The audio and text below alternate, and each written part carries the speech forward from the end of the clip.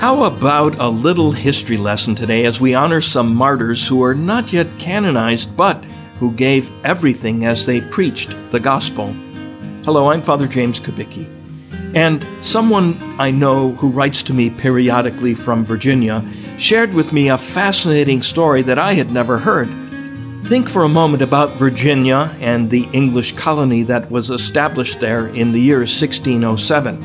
Remember? It was Jamestown, and it was 13 years before the Pilgrims landed in Massachusetts. But these English weren't the first Europeans to arrive in Virginia.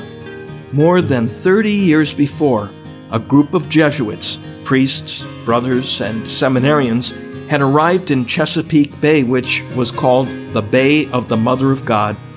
They began the hard work of setting up a mission for the native people there, building a chapel and teaching them about the love of God revealed in Jesus Christ. Their purposes were entirely and solely evangelical, to bring the Word of God to those who had not heard the gospel. Toward this end, they deliberately chose not to bring troops or guards. Unfortunately, though, without protection and a result of miscommunications and misunderstandings, the Jesuits were killed on February 4th and February 9th in the year 1571. It's interesting that this is a page of history that I had never read growing up.